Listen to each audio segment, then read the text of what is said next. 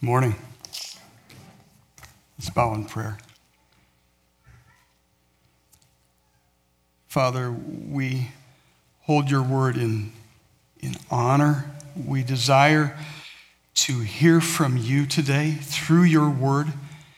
And I pray, Father, that as we do, we would seek to apply it in our lives for your glory, that we might be more effective as your servants in the places that you call us to this week. So be glorified in us in Jesus' name. Amen. Do you remember where you were when the Twin Towers fell? September 11, 2001. Now, some of you weren't around yet, but for those of us who were, I think we probably all remember right where we were when we got the news. We remember well those times that bad news comes to us. I remember where I was when I got the word that President Kennedy was shot. That makes me a part of ancient history, I suppose. I remember where I was when I got the news that my dad had a stroke. You probably remember where you were when you got a piece of really hard news. Bad news comes to all of us. And that's why I entitled this message, When Bad News Comes, not If Bad News Comes, because it does come to all of us. And when it does, it hits us in the gut and it leaves us wondering what to do. Bad news came to Nehemiah along about December of the year 445 BC. A brother named Hanani, who is mentioned again in chapter 7, verse 2, came to him in the capital city of Babylon, the city of Susa, with news that the walls of Jerusalem had been broken down and its gates had been burned. That's where the book of Nehemiah opens, with some really bad news. So let me ask you, when did this destruction of the walls and the gates of Jerusalem take place? We think about the destruction of Jerusalem when we think about 586 BC, when Nebuchadnezzar attacked and destroyed Jerusalem. But that was around 140 years before Nehemiah. That was history. This is news. This news devastates Nehemiah. Let's take a look back at something that we talked about just a few weeks ago, Ezra chapter 4. If you'd flip back there in your Bibles, if you're open to Nehemiah 1 already, it's just a few pages back. In the Bibles that we provide here, I believe it's page 391. But take a look at Ezra chapter 4. In verse 5, it speaks about something that was happening all the days of Cyrus, king of Persia, even until the reign of Darius, king of Persia. Okay, so something is going on in the time of Darius. If you look ahead to verse 24 of that same chapter, it says this: Then the work on the house of God that is in Jerusalem stopped, and it ceased until the second year of the reign of King Darius of Persia. So he's picking up in 24 where he left off in verse 5. So what about the verses in between? Those verses in between, Ezra is using to refer to something else, something that actually happened more recently from Ezra's perspective, something that sets the stage for the book of Nehemiah. Let's take a look at the chronology. This is a chart that we looked at a few weeks ago when we were going through Ezra. And I want us to kind of get the picture of what's going on here. The left side of the chart shows the Persian kings, and there are three of them that stand out in particular that factor into this passage. And so I've bolded them: Cyrus, Darius, and Artaxerxes. And so these three factor in. Cyrus was the one who sent the Jews back into the land, sent Zerubbabel back to help build the temple. Darius was the one under whose reign the temple was actually built. And Artaxerxes is the one who was king when Nehemiah got permission to go back and rebuild the walls. There are two more Persian kings on the left side of the chart who don't factor in. Cambyses, who only reigned for 8 years and doesn't have a role in the storyline, and Ahasuerus, otherwise known as Xerxes, who really didn't do anything regarding Israel. So 3 Persian kings. Now on the right side, 3 key Israelite figures stand out: Zerubbabel, Ezra, and Nehemiah. You'll recall Zerubbabel rebuilt the temple, Ezra rebuilt the community, and Nehemiah rebuilt the walls. Haggai and Zechariah, the prophets, ministered during the time of Zerubbabel when the temple work was halted, and they got the people motivated to restart the work on the temple. So overall, the picture is this: Zerubbabel gets sent back to Jerusalem under the reign of Cyrus in the year 538 BC. Begins work on the temple 2 years later, according to Ezra 3:8. So that'd be 536 when the temple foundation was laid. People celebrated. Opposition stepped up and got the work stopped for 16 years. Until the second year of Darius, which would be 520 BC. The temple built by Zerubbabel was then completed around 515 during the reign of Darius. The opposition to the Jews doing these things in Jerusalem takes the form of 3 letters.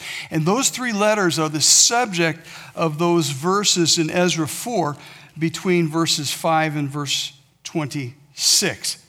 3 letters mentioned there.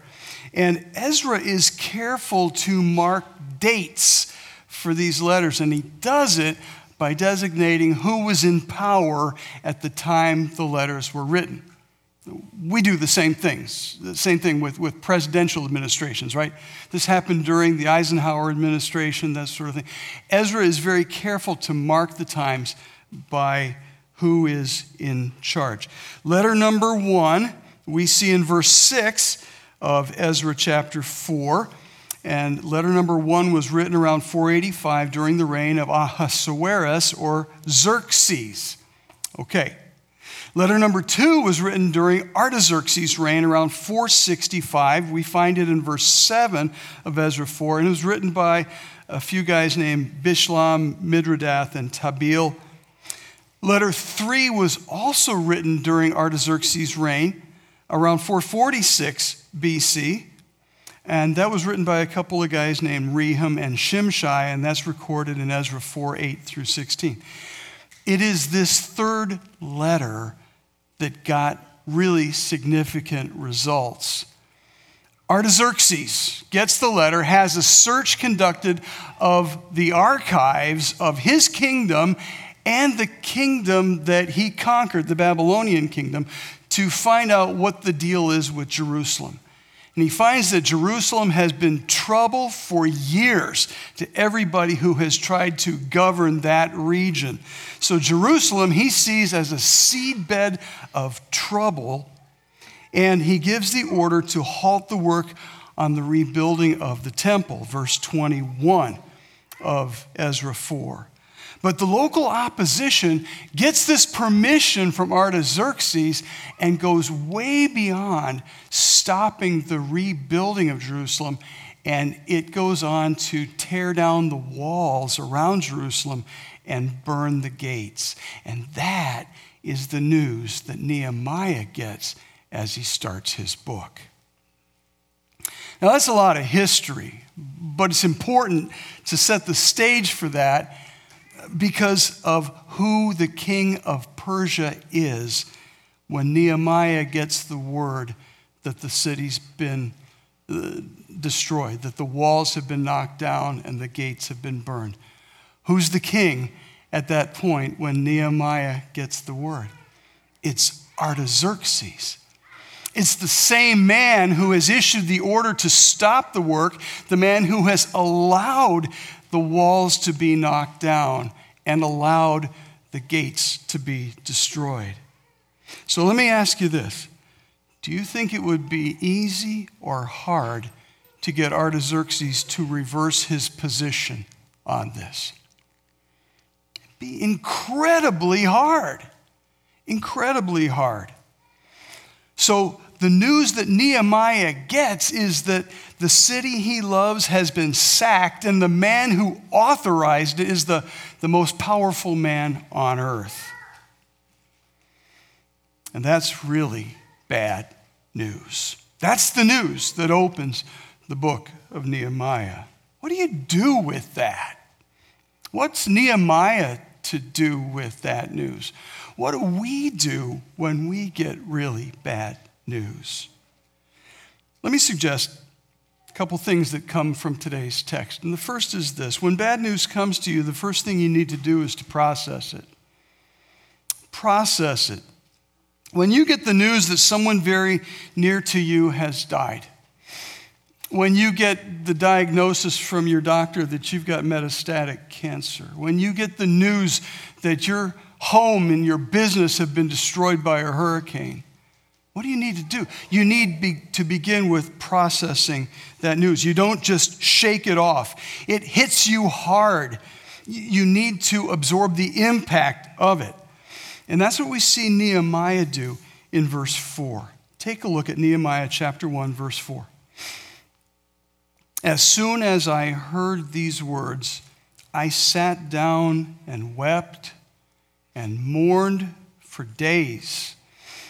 And I continued fasting and praying before the God of heaven. Nehemiah takes some time to process this bad news that he's received. It may be different for each of us as we respond to bad news, but I think that what Nehemiah did would be a good guide for us when we are processing bad news. Take a look at the elements of what Nehemiah did. The first thing he did was he sat down. You ever get the kind of news that makes you sit down?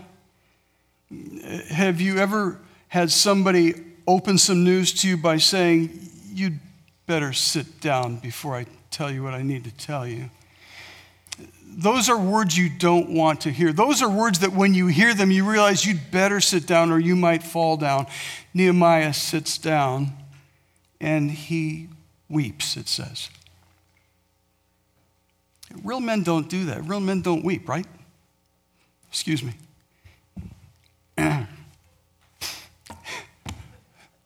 Nehemiah is no wimp. All you have to do is look at chapter 13 of his book to realize this is a man of action. In chapter 13, we read that Nehemiah discovers that this troublemaker named Tobiah has been given a large room in the temple to live in. And Nehemiah throws all of Tobiah's stuff out of the temple and forbids him to enter. That's a man of action.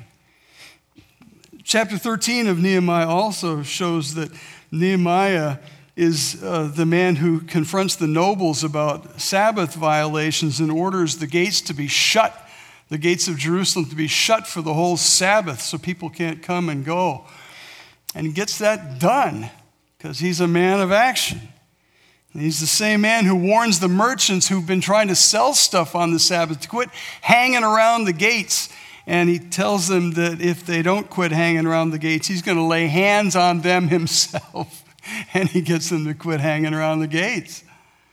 And he's the same man who found out that this intermarriage issue that Ezra had dealt with is happening again. And verse 25 of chapter 13 tells us he confronts the offenders, curses them, beats some of them, and pulls out their hair. This is a man of action. This is no wimp. But he's broken by the disastrous news he gets about his city, and he sits down and cries. He says he mourned for days. What's that about? When the Jews were in mourning, they would wear sackcloth, burlap, uncomfortable. And they put ashes on their heads as a sign of mourning. And the impact of their loss would be the thing that they would just absorb and think about.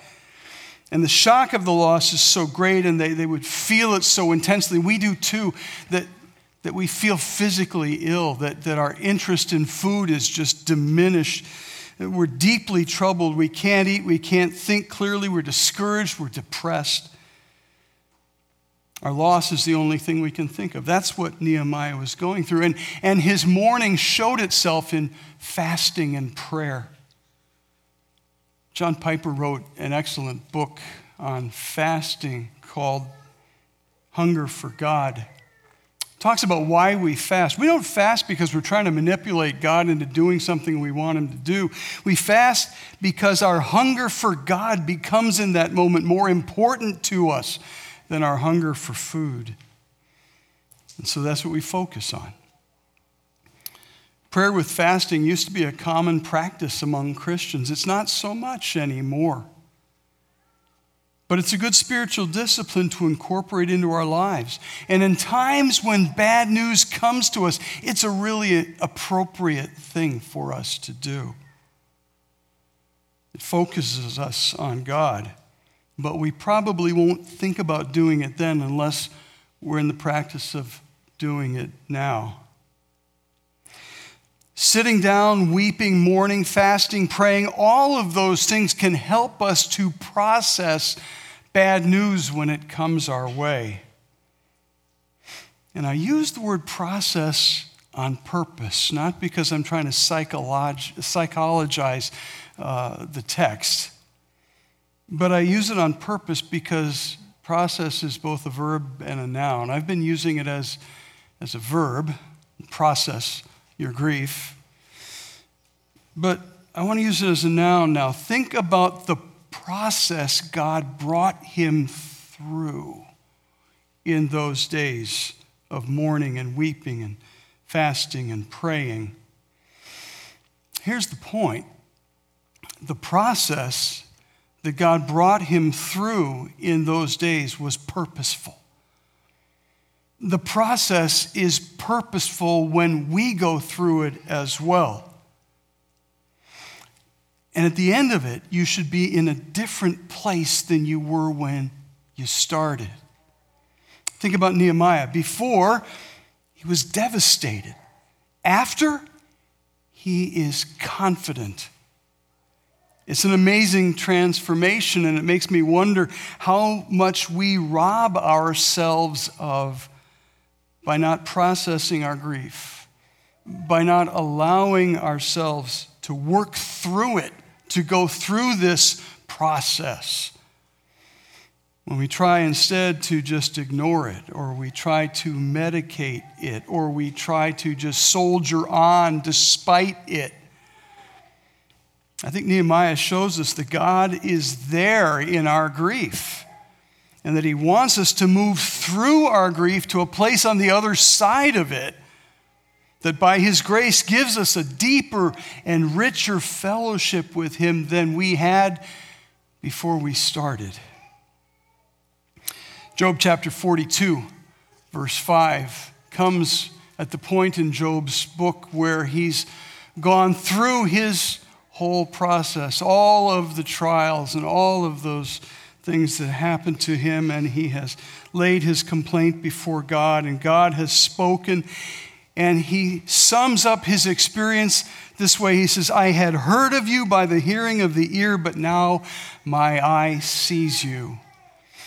In other words, my experience of God is now like sight compared to what it was before, that was like just hearing. That's what the process does. It deepens us. It deepens us in our relationship with God. So when bad news comes, don't sidestep the process. God will minister to you in powerful ways as you go through it. And he'll bring you out on the other side in a different place. And then once you've processed it, you can resolve it. And that's the subject of Nehemiah's prayer in verses 5 through 11. Resolve it. How does the prayer of verses 5 through 11 relate to the mention of his praying in verse 4? We see a prayer in verses 5 through 11, but we see him talking about praying before that in verse 4. He says he prayed for days. before he gets to this prayer of verses 5 through 11. The prayer in 5 through 11 looks like the final product of all of the struggling in prayer that he had been doing for all those days in verse 4. Days of prayer and fasting allowed Nehemiah to put it all together in the prayer we see in verses 5 through 11. Makes me think of a man named Epaphras in Colossians chapter 4, verse 12, a man that Paul said was struggling in prayer for them. The NIV says he wrestles in prayer for you. And that sort of struggling in prayer, that sort of wrestling in prayer produces something. And the prayer of verses 5 through 11 shows that Nehemiah had wrestled with some really important things because those things show up in his prayer. And the first thing that shows up in his prayer is God's character. Verse 5. Look at it. I said, O Lord God of heaven, the great and awesome God who keeps covenant and steadfast love with those who love him and keep his commandments. God's character shows up in Nehemiah's prayer. Notice what he calls him. He begins with the word Lord. And did you notice in your text, it's all written in capitals. Whenever you see the word Lord written in all capitals, what lies behind that is the Hebrew word for God, the sacred name of God, that they wouldn't utter because our lips are too impure to utter his holy name. And so those words, those letters are brought over into our English with the letters YHWH, or according to the translator, JHVH. What do we get from those? Yahweh or Jehovah. The Jews would never say that name. Our lips are not pure enough to say that name. And they would substitute the word Adonai. And Adonai means Lord. And so when the Masoretes added vowels to the Hebrew text around 600 BC, they put in the vowels for Adonai every time the word Yahweh came up. And so the Jews would not pronounce the sacred name of God. And that carries over into our English with the word Lord, which is what Adonai means. But it's all in capitals to show us what the word behind it is. It's the covenant name of God. It's the name by which God revealed himself to Moses. It's the great I am. It speaks of the relationship between God and his people. That's how Nehemiah opens his prayer. He calls the Lord God of heaven. God of heaven. It is a title that is used extensively during the period of the exile in Babylon. And it's used by Jews and by Persians alike.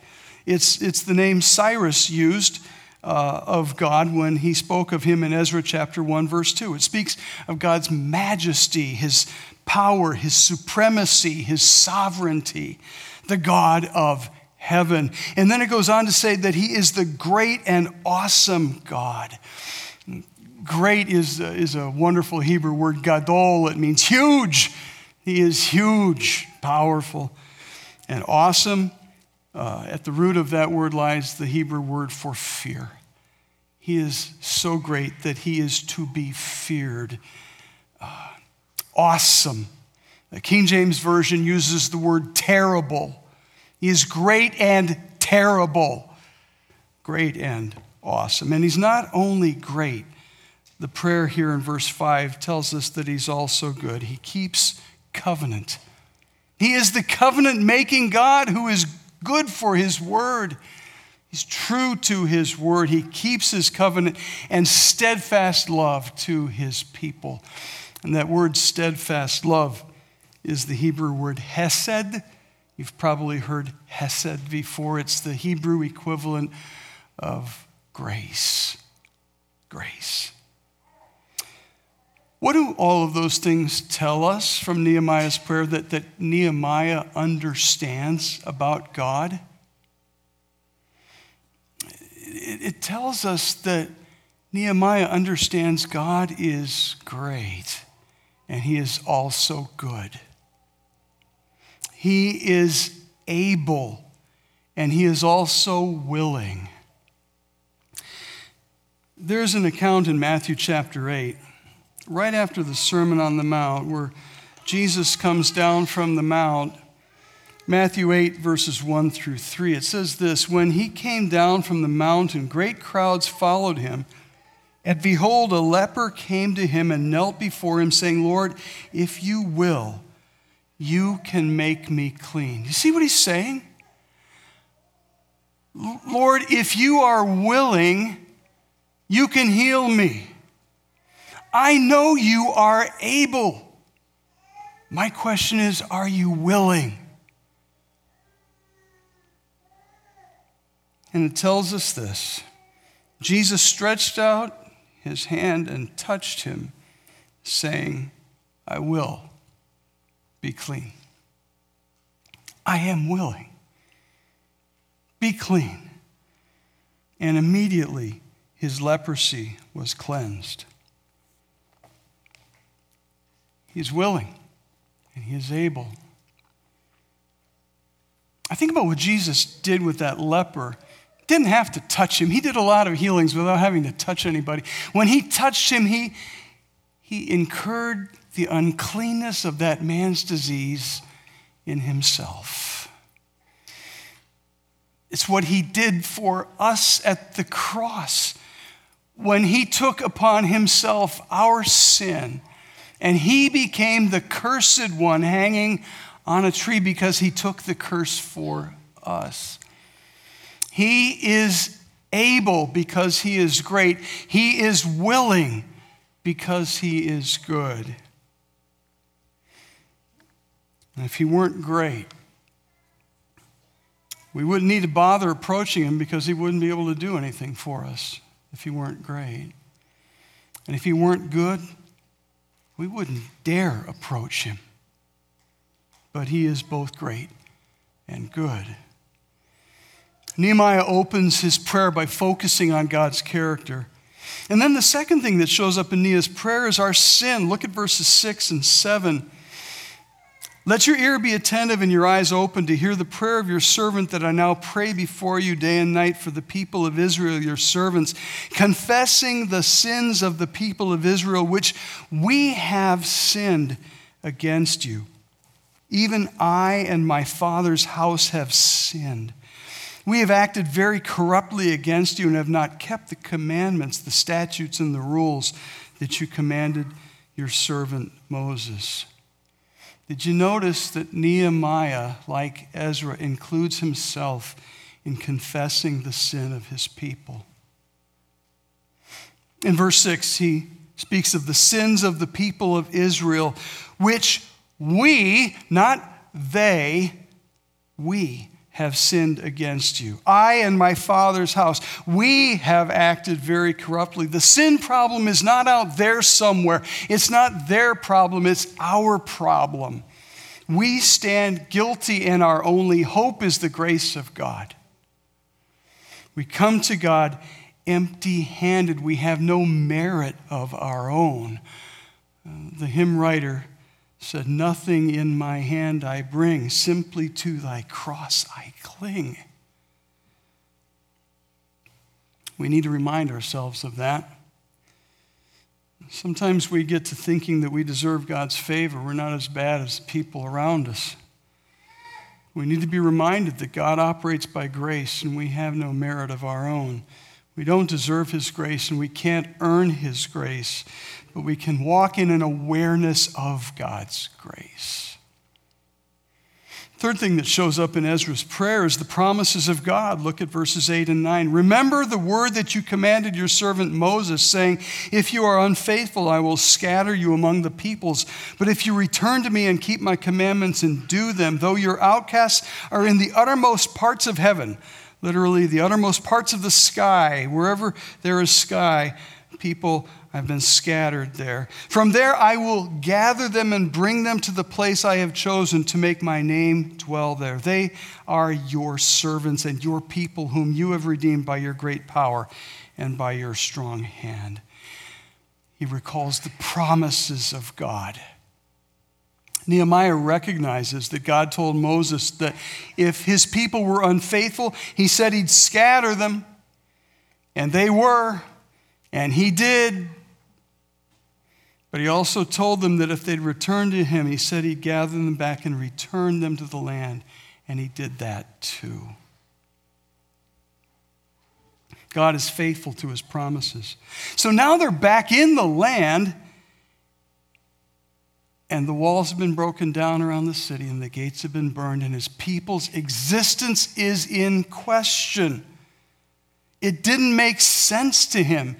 He wondered what God was doing, and he wondered what his own part in it needs to be. What does he need to do? I am sure that was at the heart of what he'd been wrestling with in prayer all those days. What is this all about? And that leads us to the final thing in Nehemiah's prayer, and that is our response. Action. Verse 11, "O Lord," he says, this is the resolution of the whole thing. "O Lord, let your ear be attentive to the prayer of your servant," himself, Nehemiah, "and to the prayer of your servants, my kinsmen, who delight to fear your name, and give success to your servant today, and grant him mercy in the sight of this man." Nehemiah had come to the conclusion that God wanted him to do something. And he had wrestled in prayer to the point where he had become convinced of what it was God wanted him to do. The last line of Nehemiah's prayer reveals it when he says, "Lord, let your ear be attentive to the prayer of your servant, to the prayer of your servants who delight to fear in your name, and give success to your servant today. Grant him mercy in the sight of this man." He had become convinced that he needed to make an appeal to King Artaxerxes, the man who had ordered the shutdown of the work on the city of Jerusalem, the man who allowed the walls to be destroyed and the gates to be burned, the man who had left the city of Jerusalem defenseless. Nehemiah asks God for success as he talks to King Artaxerxes. "Grant me mercy in the sight of this man."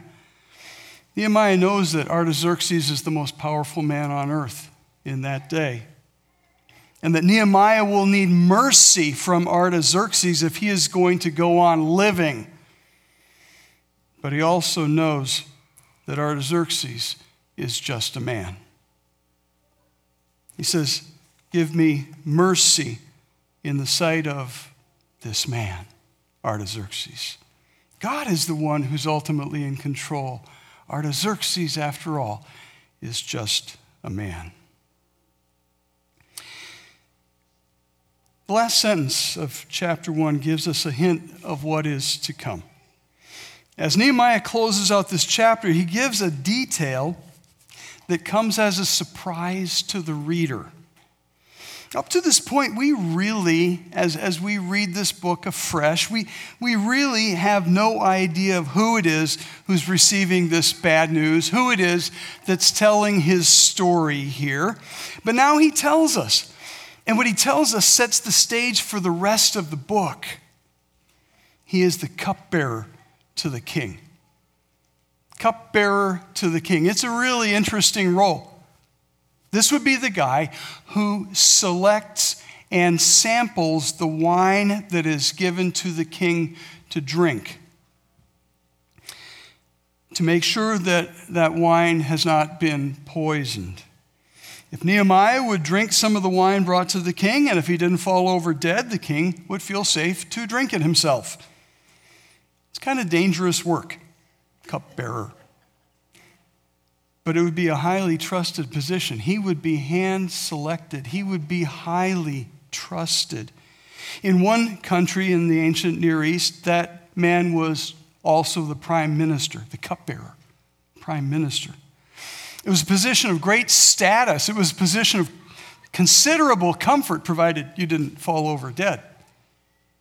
You'd be living in a palace, eating at a king's table. It was a great honor, especially for a foreigner like Nehemiah. And it was a position of great influence, being right at the king's elbow. In other words, Nehemiah was in a key position to do something for the city of Jerusalem. He may be the only person who could. But as we learn from the story of Esther, you take your life into your hands if you upset an ancient Near Eastern monarch. And the man who allowed the damage to be done to Jerusalem is the very man Nehemiah needs to ask permission to go rebuild. It's a huge task, but that's a topic for another sermon. Come back next Sunday, we'll go there. But for now, let me just ask you this. When did God provide the solution to Nehemiah's request in his prayer, verses 5 through 11? When did he make Nehemiah cupbearer to King Artaxerxes? We don't have specifics, but it would have been before this damage was done to the city of Jerusalem. Before there was a problem, God had put the solution in place. Isaiah chapter 65, verse 24 says, "Before they call, I will answer." That verse points to a day yet to come when history is consummated, but it shows the heart of God for his people. It shows that God has solutions in place before we know we need them. God doesn't just react to things we present to him. He has a plan for the whole process. And the process we experience is intended for his glory and our good. He hasn't fallen asleep at the switch when bad things happen to us. He's still in control. He has purpose in all of it. And for those who will process it and resolve it, there is growth and there is depth and there is maturity in Christ. When bad news comes to us, we need to realize that God has given us what we need in order to process it and resolve it. So when bad news comes to you, process it. See the bad news as it is. Let it sink in. Take it in. Wrestle in prayer. Recognize that God is at work in the midst of the situation. And seek to understand. And come out of the process in a different place than you were when you went into it. And then resolve it. Recognize the character of God as you come to him in your grief. See your situation in the context of God's covenant love. Recognize that you come empty-handed to him, but never uninvited. Trust in his promises. Make yourself available to be used of him to make a difference for the glory of his name. You'll find some questions for further thought in the program. I hope you'll make use of them this week. Maybe around your dinner table, maybe in your small group. Let's pray together. Father, thank you that you are the covenant-making and covenant-keeping God who has purpose for all of the difficulties we experience in our lives. And I thank you, Father, that when we will allow ourselves to see ourselves in this process, that we can come out the other side of dealing with those things in a different and better place, better equipped to serve you, better equipped to give glory to you. So help us to do that, Father, with the difficulties that come our way. Help us to recognize that you're still in control. You're still on the throne. Your hand has not slipped. You are still carrying us and accomplishing purposes for us and through us, even in the midst of the difficulty. Help us then, Lord, to grow in our ability to trust you and give you glory. In Jesus' name, amen.